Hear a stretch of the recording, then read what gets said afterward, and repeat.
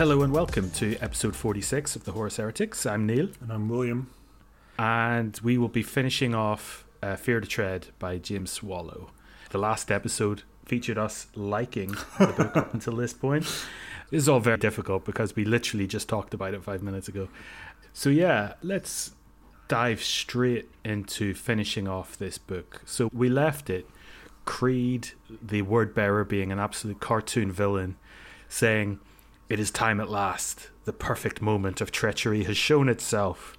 And he takes that perfect moment and turns tail and run, leaving all the Blood Angel ships to be attacked by all of these sort of mutant monster ships around Cygnus Prime. And there was a thing that we forgot to mention in the last episode here as well, where there was like... So basically they've been scanning all these planets and there's no sign of activity or the usual kind of communication signals they'd pick up and stuff, and that's obviously they were finding the dead bodies with no bones in them, as we mentioned. But also there was like at one point around about here, before they get attacked, I think, by the ships, they just see there's like heaps of bodies just floating in space, and it was just another good instance of sci-fi horror stuff that's done in this part of the book. But so there's a big fight, and obviously there's, as you mentioned, I think last time around, there had been a big space fight between the Space Marine ships and these sort of jumbled up chaos ships, but there'd also been this kind of psychic attack that you'd mentioned, I think, that had sort of kicked off this sort of attack, and that had targeted, it didn't affect at all the Space Marines, but it affected sort of all the other humans on their ships, or a lot of them anyway. And so initially it was like the captain, we've not talked about her, but there was a captain of the flagship of the Blood Angels, which is called the Red Tier, and she was like, what was this? That's Duquesne, is that? That's her, and she was like a senior, and initially it was like she was too resilient to succumb to this, but turns out she totally succumbed to it, and she starts like shooting everyone on the bridge, and basically sets the ship on a course to crash into Cygnus Prime. And as you said last episode, that there would be a number of people shot in the head in this episode, and Duquesne is one of them, and she is the source for that bullet herself. She commits suicide and in some way makes it so that nobody can turn the ship around, and this enormous, like miles long ship just plummets through the atmosphere and lands and just plows an enormous furrow and comes to a halt on the surface of this planet. And there's like a city that just opens up, and a huge demon army, hundreds of thousands strong, just like marches out. And just like that, they turned the ship into a sort of fortress, which I thought was pretty cool. I was like, this is cool. I thought, actually, the story didn't pan out the way I thought it was going to, which I thought they were going to, like, be on the defensive, like having a siege from the fortress that they'd made their ship into, which I just thought that was, because they were like, they had a determination to be like, this is a shit situation, obviously. We've crashed. There's obviously some wild, warp-driven demonic shit. We might be getting betrayed by our... but one of them notices the word bearers like just slipping away at this moment. That's Meros. Then they like put two and two together, and they're like, oh, looks, maybe Horus this is all a big trick. And some of them it was actually a really fun scene, because Meros is just telling them he saw the word bearers flee, and there's a lot of people just going, "What? Who the fuck is this guy? Let's not just take his word for it." Wait, it's just the guy that came back from that planet talking about the core monsters. Yeah, this guy's a fucking nut job. He can't be trusted. And Amit, the flesh terror, who is kept around because he speaks his mind, apparently, he goes, "No, it's true. And what's more," he puts two and two together immediately. He goes, "And what's more, this must have come from Horus, who's also a turncoat." And Sanguinius just kicks him in the chest and knocks him down or something like that. But then one of the space wolves says, "No, it's true." And then he comes clean. He says that we've destroyed the Thousand Suns already. Their Primarch has already turned. We've been sent to all the Primarchs to keep them in line. They just like weigh out the whole plot. Yeah, exactly. Just like breaking any suspense or anything. They just be like, no, this is how it is, and sets the scene for the rest of the book being just like a big open warfare with no like grey areas. It's just black against white. And they're like, we're up for a rumble, so if it's all the same to you, we'll stick around.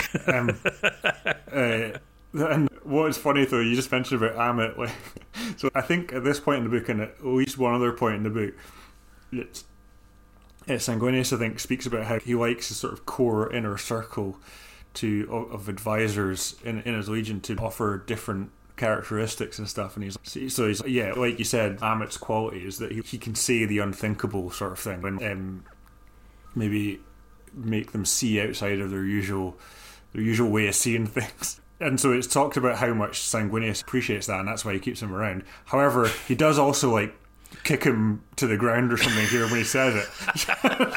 So this is your, like, Ammit, look, I do ultimately appreciate that. You just got to understand this. Occasionally when you say these things... Do you think at the end of every one of these meetings, Sanguinius just puts his arm around Ammit and just goes, sorry, mate, I know it keeps on happening. I really do appreciate it. So next time, keep the chin up. Next time, do say it. Do say what you want. Like every time one of these fucking conclave gets called, Ammit's just like, oh fuck's sake. He's just like, I'm fucking black and blue constantly from the fucking beatings I take from that fucking psychopath. I'm still sore from the last meeting, and now I've got to tell him he's being betrayed by his most powerful brother, his beloved brother. Yeah. So all the communiques they get, like they get, oh shit, and what, Fulgrim 2 and Perturabo 2, what, 9 Primarchs have turned traitors. It just goes, oh fuck. He's like, somebody else is telling them this stuff. Yes, somebody else, Raldran, going, no, that's not my gimmick, mate. I'm pragmatic. I go, Azkalan, can you just give me a week off here, mate? Azkalan's just like, no, it's more than my job's worth, man. It's up to you, I'm afraid. I'm basically just here to be a dickhead, but not to say anything that unconventional. No, it's not. Yeah, I'm the right hand of Sanguinius. What he says, I just back up. So, like, Ammit, I'm sorry, but if you're down, you may also get a wee kick in the ribs from me too, because we all have our roles to play. Anyway, so this like demon army marches out of this cathedral of the Mark. It's a big bone cathedral. It's described quite well.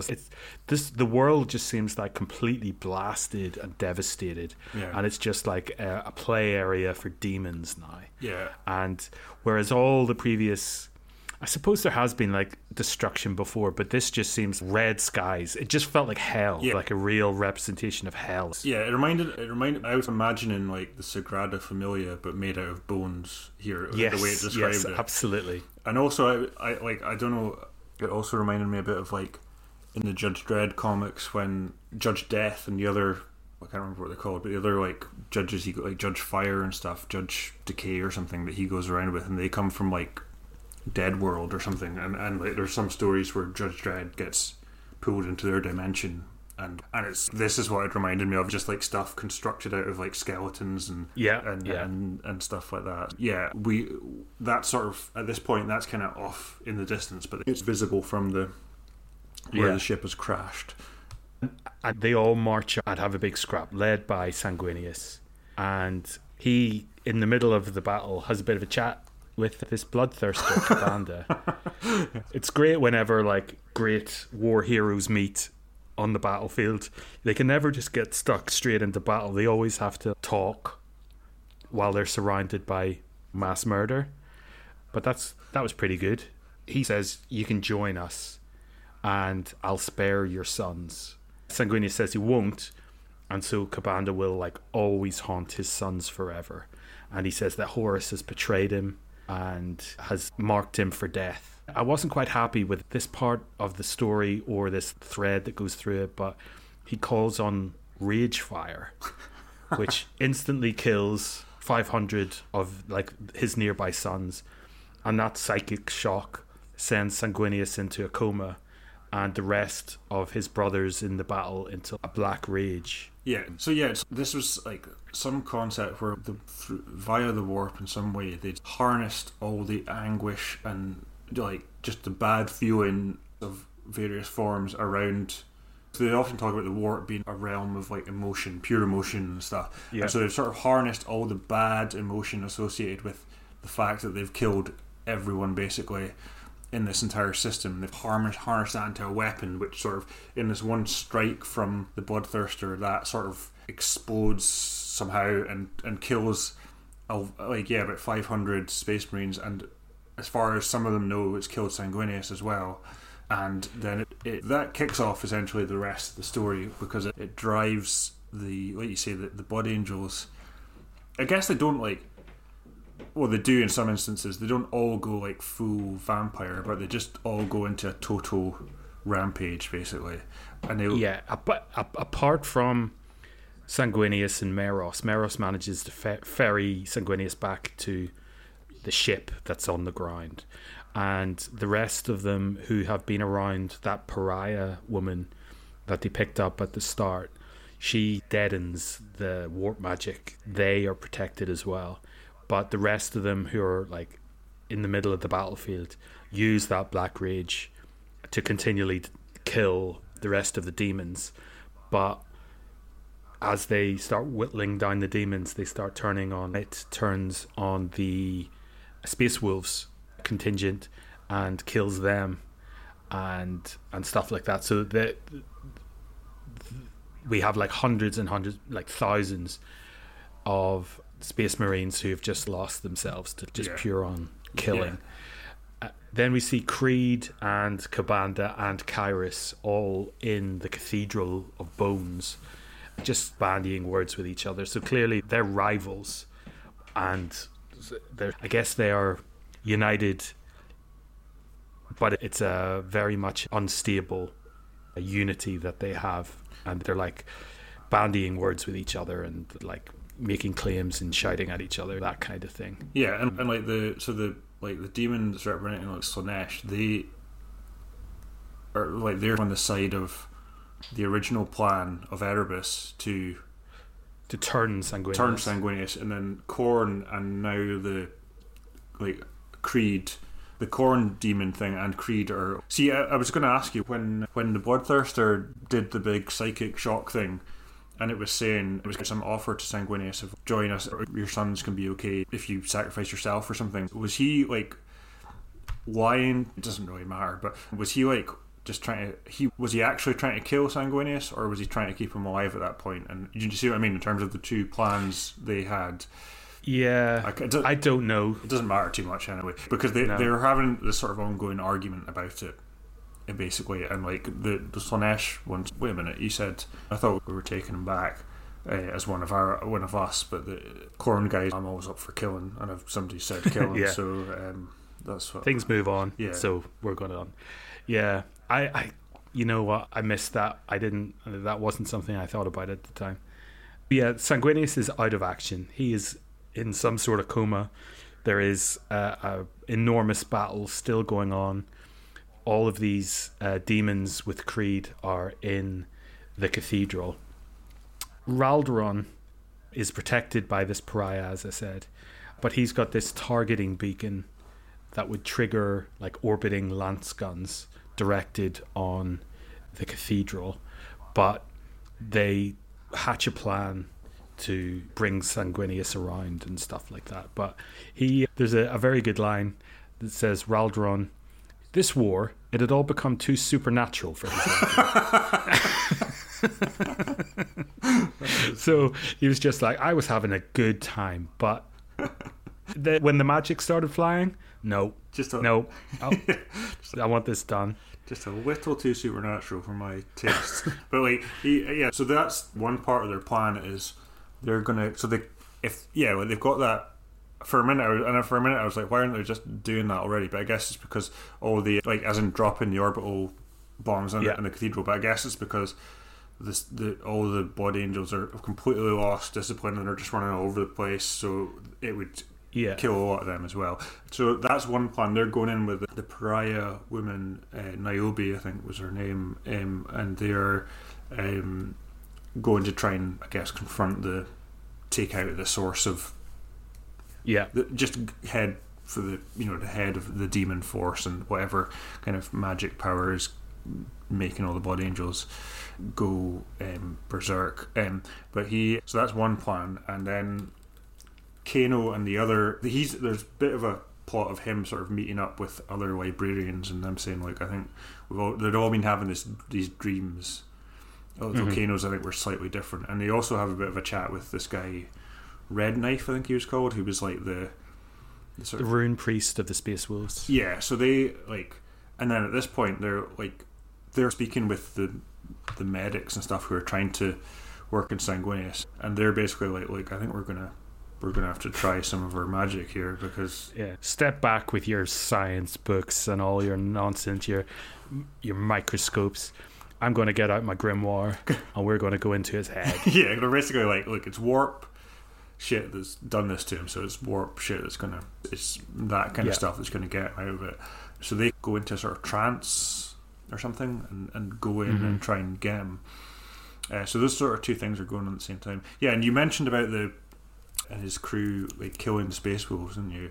And in the course of that, at least one of them did a proper full-on vampire bite in the neck. One of them. But anyway, so those are the sort of strands, and there's just war breaking out all around. So our magician friend goes into Sanguinius's mind and finds him crucified with all these black and red threads going in and out of him and tying him up and stuff. And then he experiences visions of all of these different futures of Sanguinius. He goes back to Baal, the home planet of the Blood Angels in the future. He finds it's in ruins.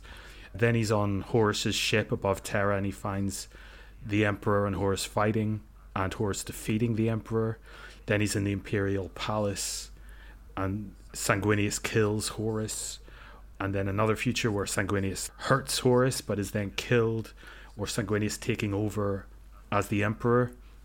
And then there's a sort of interesting bit where he sees the body of leading Raldoron, leading the body of Sanguinius back to Baal. And that's interesting because at the start of the book, Sanguinius is meant to have this sort of power of foretelling, and he did a reading, which is pretty much what it is, like a seance type reading of Raldoron at the start. And gets this weird look on his face and says, "Oh, I see you back on Baal, looking very proud." And in this vision, Raldoron is back on Baal, looking very proud as he leads the body of Sanguinius back to its final resting place. I think that's meant to set up that Sanguinius has this vision or foretelling of his own demise, but that's just mentioned. So that's I just mentioned that because that might be quite interesting for all future stories. Yeah, there is. This is stepping into the plot and going back a little bit, and it's just sort of a side thing, but I thought it was just pretty interesting. So I think this is just when not long after they've crashed on the planet and they're figuring out what to do, and it talks about, so they're on the bridge and Raldoron's there and Sanguinius is there. And I think they're just looking out, sort of planning what to do. And it says, Sanguinius stood at the portal and his lips moved. Raldoron did not catch the words, but he saw the intent in his master's eyes. A question, he decided, but to whom? He drew a breath. My lord, we live still. Indeed, the Primarch's manner shifted and something troubling was pushed away from the surface to be eclipsed by a strong and confident aspect. And I was like, that was really the only bit I picked up on this anyway, but that was hinting to me that maybe Sanguinius does see the Emperor as a god or something, you know what I mean, that he can pray to and or invoke or communicate with in some way. Anyway, it's not really a big thing, but I just thought it was an interesting little bit. Yeah, here is the bit, because I have to say I don't quite know how this happened, but your man Kano is kicked out of Sanguinius's mind because all of the other magicians were like giving him their power, and they all burnt out, and this last one was killed by a cultist. Anyway, he's kicked out of Sanguinius's mind, and somehow Sanguinius is awoken by that. I'm not quite sure how that happens, but he kills this last cultist and takes off and flies towards the cathedral, pretty pissed off. Yeah. Cut to the cathedral, and Creed is watching all of the destruction, having a bit of a good old time. But with all of with Kyrus and Kabanda like arguing all the time over what the right plan is, he is having some doubts, because there's been all this stuff about the word bearers following the Emperor and going through tests and finding out that no, the Emperor is not the right person to follow. Now they've fallen upon these warp gods who are incredibly powerful and worthy of praise and worthy of worship. And now he is seeing these like arguing, whinging children, and he's just going, is this really who we should be following? Yeah. And it's like it's an interesting sort of moment of clarity, just going like, maybe we're like really weak. Maybe this sort of never-ending need to follow, to worship something, is a real problem for us. Yeah, like that is.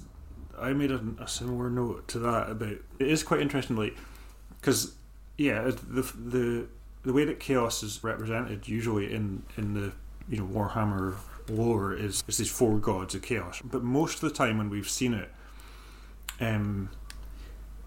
in these books, it's been represented. Maybe there's sometimes hints that it's like a specific god is involved, but usually the gods aren't referred to directly, and it's more this sort of amorphous and Lovecraftian kind of unknowable dark powers that lie behind reality, and kind of so that's one thing that's quite interesting. We now do get into like much more directly into that there's these different chaos gods, and they can fight with each other and have different gimmicks, but that's also interesting. Yeah, what you say about like how, because there was a line here where I just thought like this actually, I'm not saying this is like as a bad thing necessarily, but like just compared to how we've seen them before, some of the like chaos seemed like kind of weak in a way here, like, whereas at other times it just seems like this all powerful kind of thing that sort of lying behind the whole universe and can.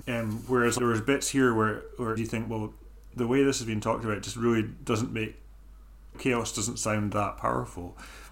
But I really like that, because you would think that like in the early on stages of even learning about chaos and learning about the warp, that you don't know anything about it, and it's scary, and they've got demons. That's fucked up, and it just seems like this never-ending supply of monsters that it can send against you. But as you learn more, you see that it's actually directed by four gods, and the different followers of these gods are actually like whinging losers in exactly the same way as mortals are.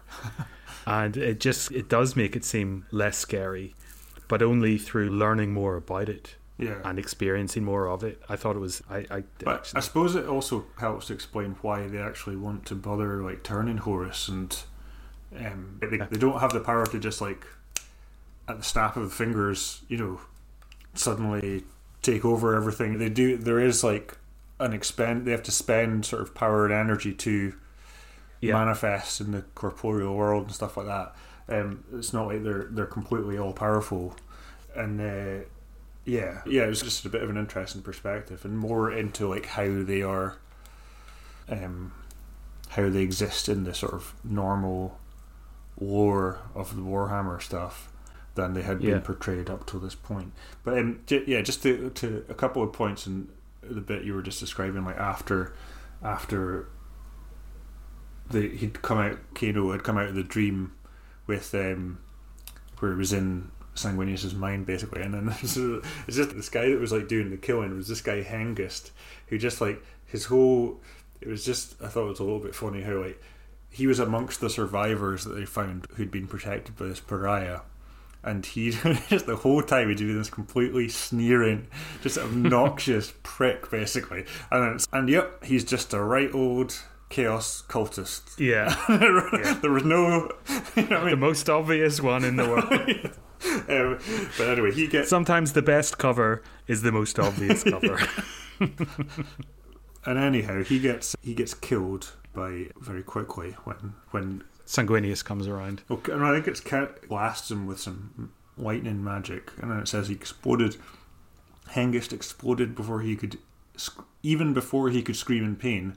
Blood and meat vaporizing in a wet mist that darkened the floor and ceiling. So just like Very just good. an absolute straight up mist in there by magic. And then I quite liked I actually quite liked the moment of like when Sanguinius, because Kano was like, fuck, like I got pulled out of this too early, didn't succeed, all this was for nothing. And then like Sanguinius like taps him on the shoulder and was like, I'm here, mate. And it was like one of those fucking yes moments. He just immediately flies off. It was just one of those cool moments in an action or film or something where the protagonists are being like overpowered, and then suddenly the reinforcements arrive, and he just flies off into the sky immediately towards the death, the Tower of Bones, and the sort of climactic battle that's going on in there.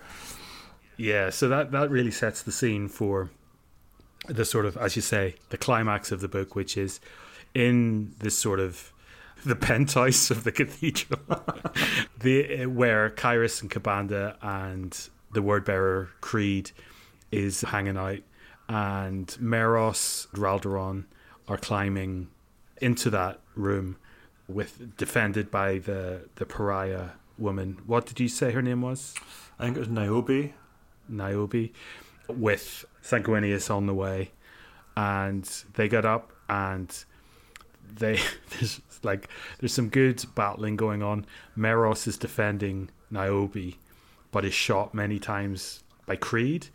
But then there's a bit of a scrap, and Meros rips his face off by using his Narthecium gauntlet thing to drill up through his brain and then rip it out forward and stuff. It is nasty death. Just when you mentioned like his apothecary glove thing that he's got there, it just reminded me that there was a lot of the Susan membrane in this book, which made me smile. Because I remember the first time that came up, that was funny. Yeah, and so the more fighting. Looks like the demons are going to kill them, but in comes Sanguinius, and he like throws his sword right away at Kyrus and just like pins it to the wall. Yeah. In a really funny sort of you're not so tough kind of way. Just like, I'll deal with you in a minute. I'm going to deal with the bigger one first. Yeah. And I just thought this fight was fun. Yeah. So he gets into a big, like, it's a bit of a weird move in a way. Like, throws away his sword and then goes into a fist fight with the demon. Yeah. But he just sort of like pummels the corn demon's face, and then there's all sorts of shit going on. A bunch of smaller demons have emerged from a hole that leads down to hell, a hell type sort of thing. Yeah. And there's a sort of big fight going on, and obviously the Meros and that are dealing with the word bearers, who they kill off pretty quick. And anyway, it sort of comes to the scene where Sanguinius has basically got the better of, I've forgotten the corn demon's name, but he's got the better of Kabanda, and then the demon's like makes him an offer, basically, doesn't it? Yeah. Like, and for a second they are all shocked because he sort of falters for a second. What exactly does he? I think, if I'm right, I think he throws Kabanda down a big hole into a fire. I think the offer is from Kyrus. Oh, is it? Right, okay. Yeah. And it all comes down to this. The rage fire is being like perpetuated by the body of the blood angel that Erebus got in the first half of the book from Fabius Bile. Oh, yeah, yeah. And they have turned his like perpetual death and suffering and feeling of abandonment into something that is projected outwards and is perpetuating this rage and stuff. And Kyrus says, and this is fucking mental. The whole plot here, I was just like, this sounds. If there are no rules, there are no rules, and you can make up anything. And this just didn't hold true. But after such a massive battle, who cares? You know what's funny? Sorry, just what I found funny about this is like all of that stuff you just said. That could have just been like a thing that was all just sort of sensed through. There's plenty of dreams and seeing the unreality of the warp, etc. Like, it could have all just been a thing that was just generally in. But this power, this chaos power, was embodied by a large MacGuffin suspended from the ceiling. Yes, very much. A capsule, I think it was referred to. Yeah. But it needn't be a capsule. It could have been a large crystal, for instance. Yeah.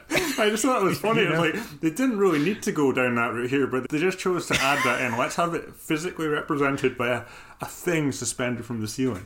But the offer, you might have thought, that sounds mad. It hasn't really started getting mad yet. Kyrus says that you need to take all of that rage into yourself, and by doing so, you will become one of us, essentially. That will be his turning to chaos.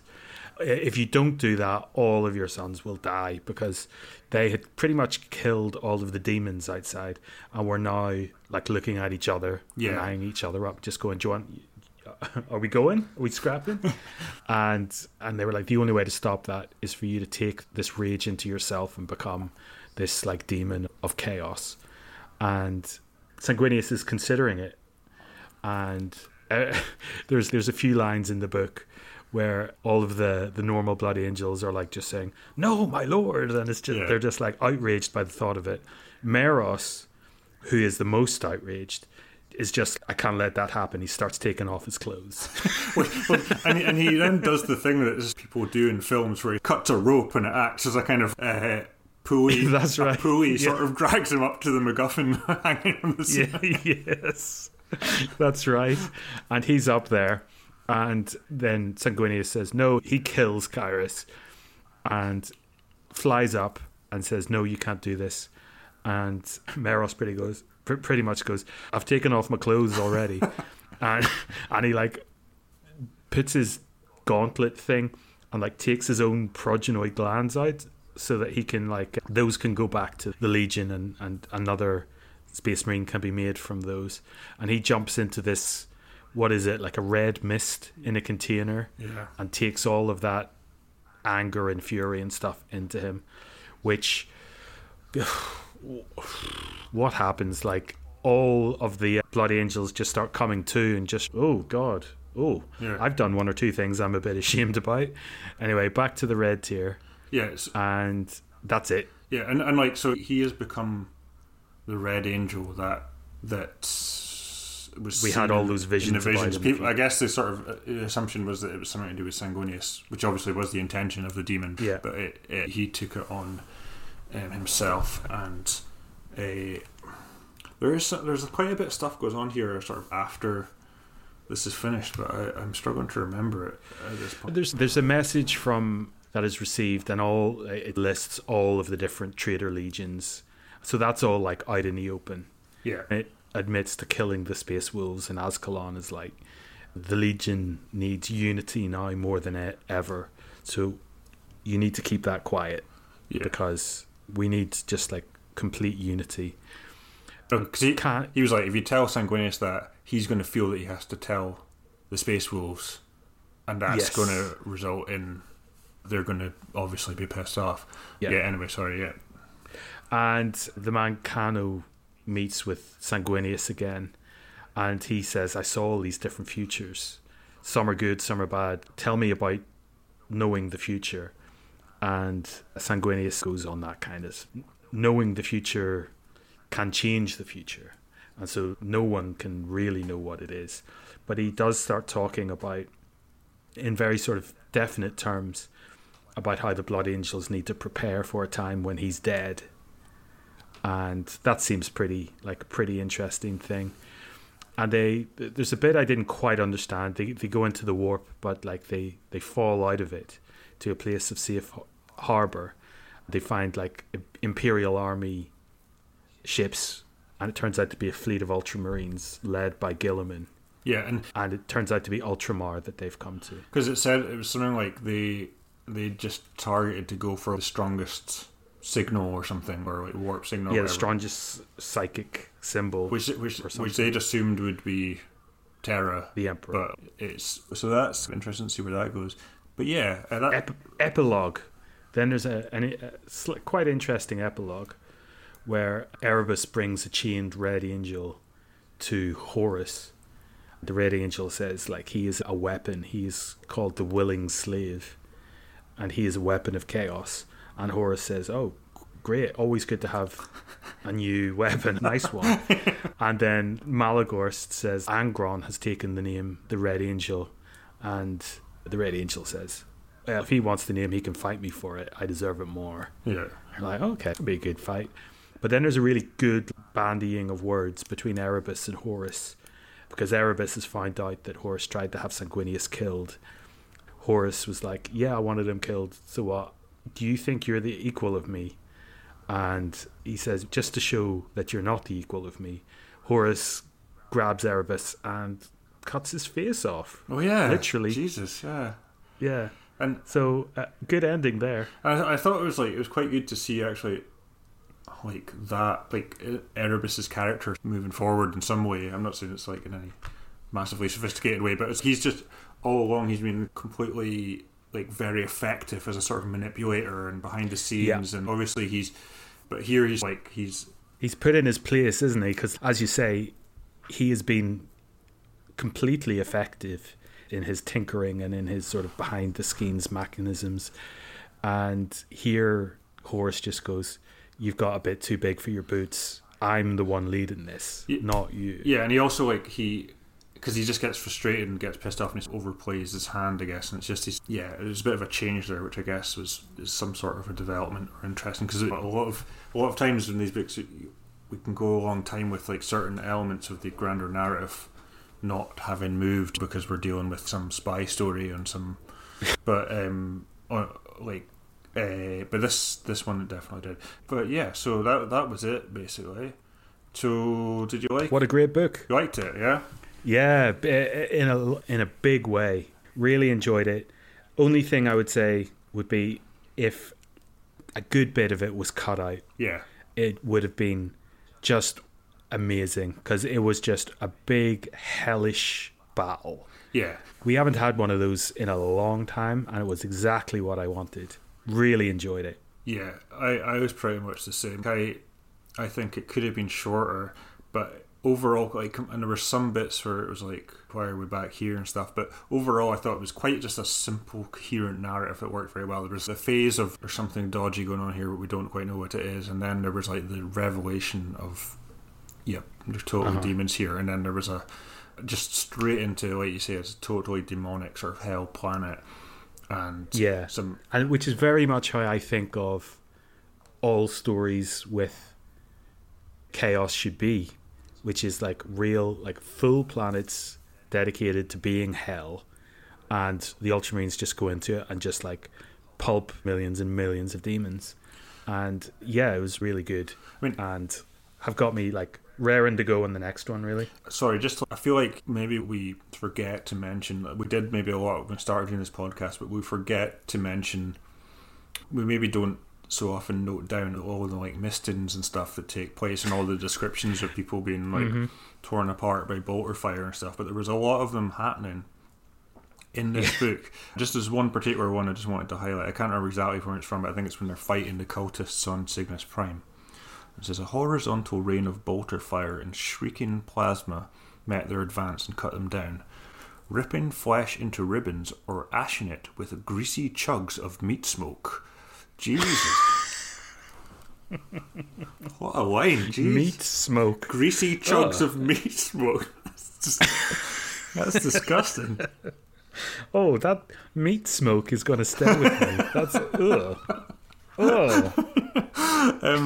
but yeah, the book, like, yeah, it was just good. It was good action, good horror, and to be honest, like, I actually really, as we often speak about how like the Space Marines are the protagonists really of these stories, but can often be quite boring or like just quite similar to each other and stuff like that. And I quite liked the characters in this book in the Legion, and I liked the Blood Angels. I found a lot more sympathetic than Space Marines often are. Sanguinius, like there was an element of this like with Sanguinius sometimes that was a more straightforward than it usually is. Just you could treat it as just like a hero fighting the villains sometimes. I'm not saying, I'm sure in the lore he's done bad things and all that, but just like in the way it was portrayed in this book, and like the Blood Angels were just quite interesting. They're like I say, they seem to care more about humans than a lot of the legions do, even ones that don't turn to chaos. And and Sanguinius seems to generally care about his sons in a way that's portrayed like convincingly, but they've obviously got this interesting vampire flaw, which is pretty interesting. And his conclusion at the end of the book is no, we're never going to overcome this. It's never going to be gone.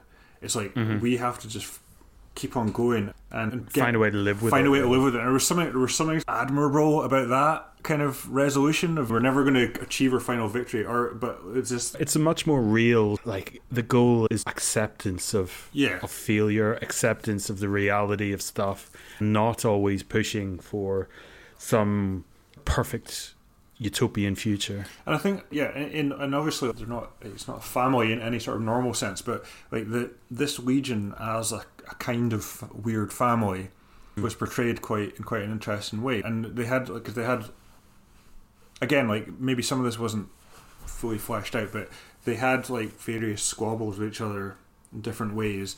And then I thought it was quite interesting this decision they'd made, like to like was it Ascalon and Raldoron, that they weren't gonna tell Sanguinius about the killing of the Space Wolves. And it was just this idea of, I don't know, I found something interesting about that, like a family that's like this idea of keeping secrets from other parts of the family because it's for their own good and kind of thing, and like just this sort of interesting setup of like, it wasn't just straightforward, oh that's the mad chaos guy, that's Lucius who's just clearly loves the chaos. It was an fairly interesting set of relationships that wasn't just defined in terms of loyalty to the Emperor and loyalty to chaos. Yeah, and like obviously the keeping of secrets has been a key thing throughout the series. The Emperor keeping secrets from Horus and from Magnus, and Magnus keeping secrets from everyone and all that kind of stuff. But it's always seemed like pathetic. Like the Emperor's kept some secrets from Horus, and so Horus goes on a big whinge and decides to turn to chaos. Or like, it all just seems so overblown, and one thing does not naturally lead to the other. Whereas there was like Meros was like forced to keep all of these different secrets. Like he was told to keep the secret of the initial soldier during the Nephilim campaign going mad. He was told to keep the secret of the no bones, and you just see all of these like secrets being kept within the Legion and causing problems on like further on down the line, as the secrets have to be kept because they were kept initially, and then you're going to have to lie about them further on down the line and stuff if people find out, and they're just the source of all of these sort of familial breakdowns basically that happen within the Legion. It was really good stuff. Yeah, no, it was good. I totally agree. Just a bit too long. So what's next? Do you know? Yeah, I looked it up today, and I'm afraid, because we haven't always enjoyed these that much, it's a collection of short stories and novellas. I can't remember what it's called. But there have been some good short stories. I think it was particularly just the novella collection we didn't get on with very well, but I can't remember what it's called, but it's one of those again. Okay, well, join us in 2 weeks for the first part of that, whatever it's called. Thanks again for listening. Please do tell people, advocate for people to listen, and any reviews you want to write on the iTunes store and stuff, that would be really helpful. We always notice new listeners come in, and it seems to be linked to reviews and stuff like that. Please do spread the word. You can get us at horseheretics@gmail.com, We will try and be faster at responding. We've just had a lot of shit on at the minute, but we are getting through them. So we do respond to everybody. So please do get in touch. And yeah, until then, we're leaving this on a high note. Thanks very much. Thanks, Joe. And yep, be back in a couple of weeks. Cheers.